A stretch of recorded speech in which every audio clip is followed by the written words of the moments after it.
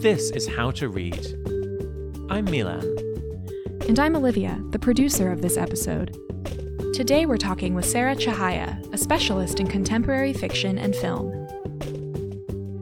What do we want when we revisit a beloved story? Sarah Chahaya suggests we're drawn back by contradictory desires.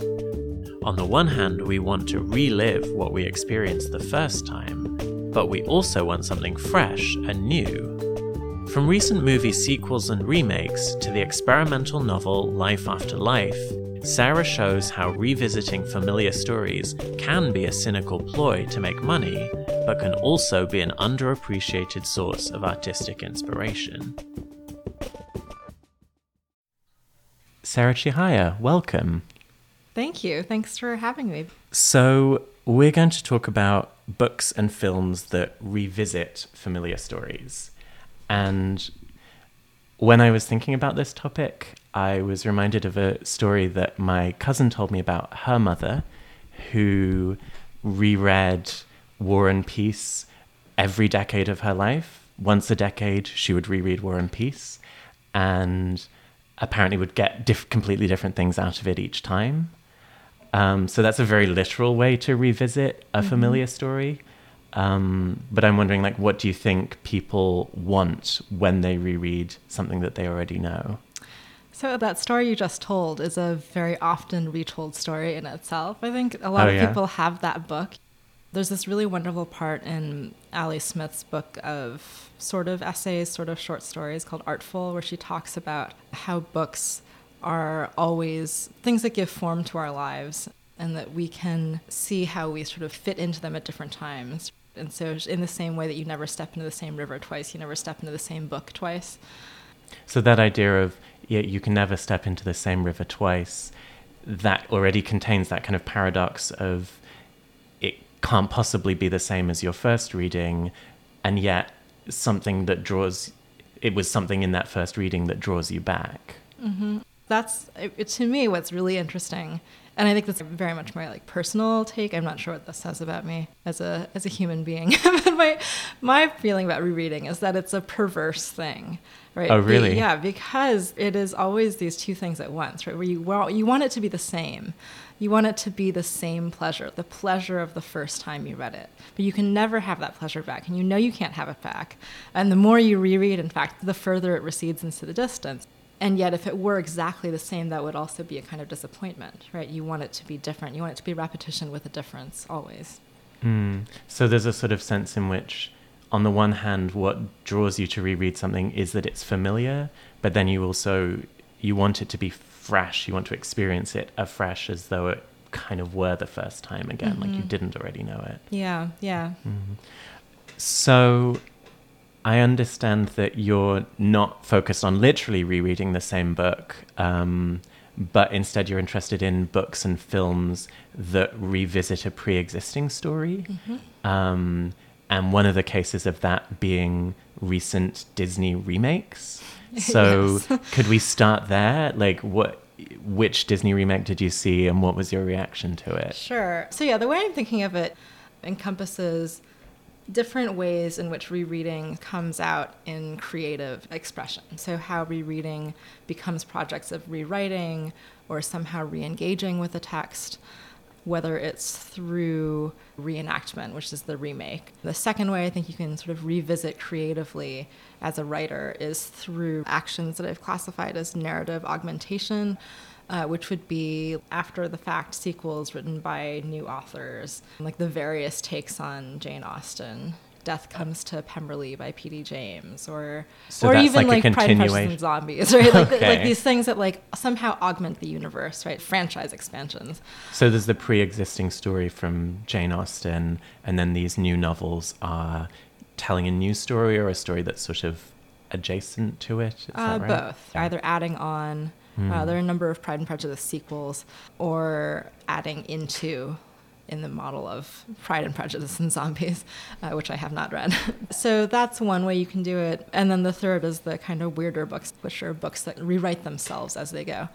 Okay, well, I hope we'll get to that eventually. I hope we get to that eventually, too. It's very wacky. So the Disney remake, I wrote a short piece for the LA Review of Books last year about 2 projects of revisitation that came out felicitously on the same day. Revisitations of very different films. So the first was Trainspotting 2, and the second was Disney's live-action Beauty and the Beast. So the short story is that I really loved Danny Boyle's second take on Trainspotting, actually, which is not a remake, but a sequel, and a sequel that revisits in a way that is very specific and I think historically reflective in an interesting way.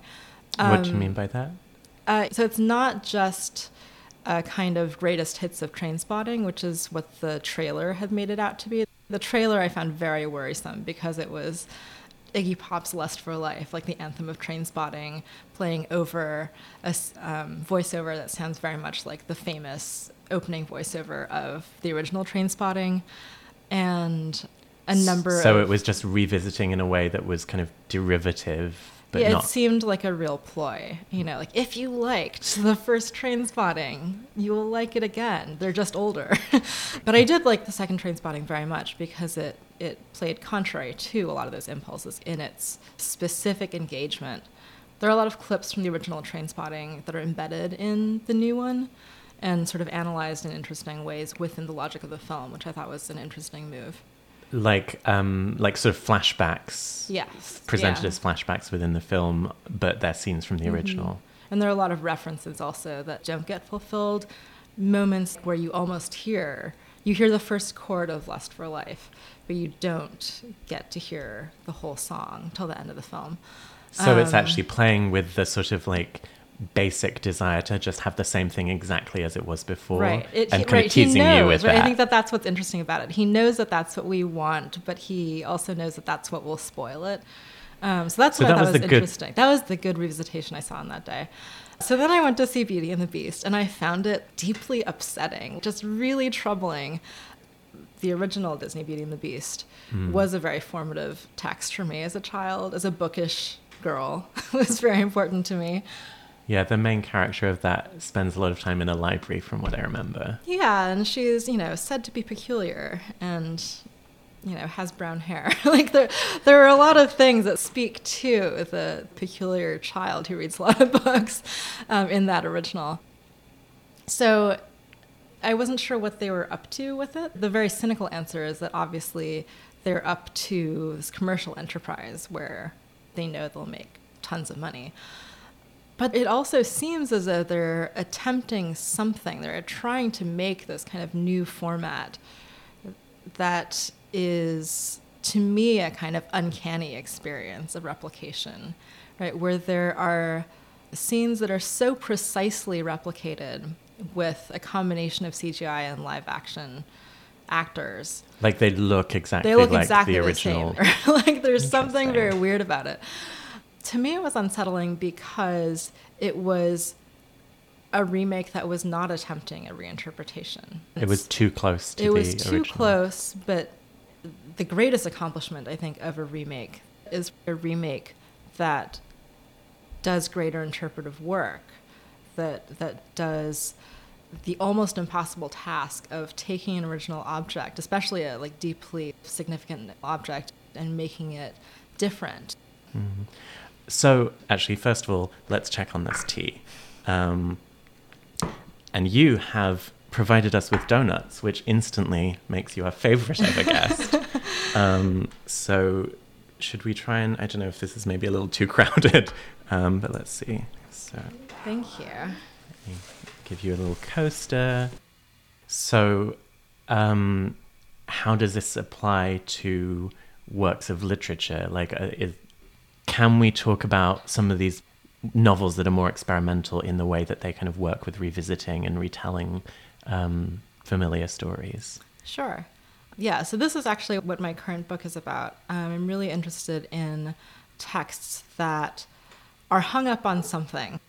The title of my book, the working title, which has changed many, many times, is right now Fixations, because all of the books that I'm looking at are fixated on an event or on a sort of historical problem, whether that is a real historical problem or one that is fictional. So can you give an example of this type of narrative? Right. So Kate Atkinson's Life After Life, which is a book that was published in 2013, And I highly recommend, if you have not read it, it's a really pleasurable read. So Life After Life is a family saga about this woman and her brother who are born in Edwardian England.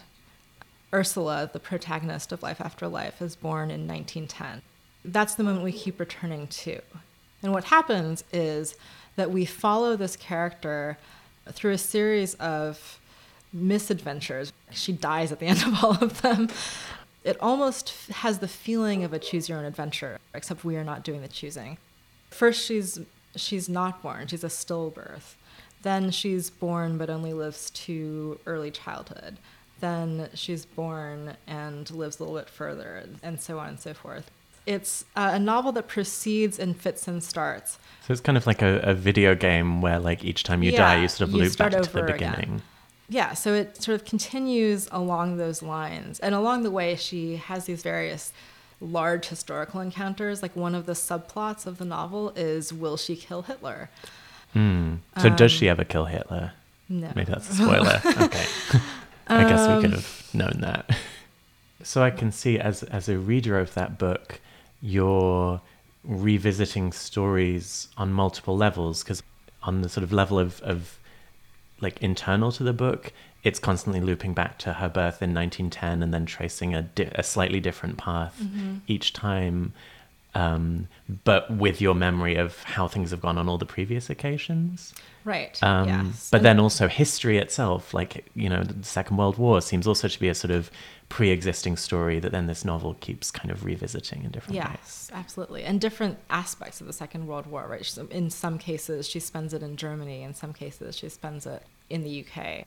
I mean, one of the things that this conversation is making me think about is to look at works that retell or rework familiar stories and see those not as derivative in a bad way, but really that's an interesting category of stories and storytelling in its own right.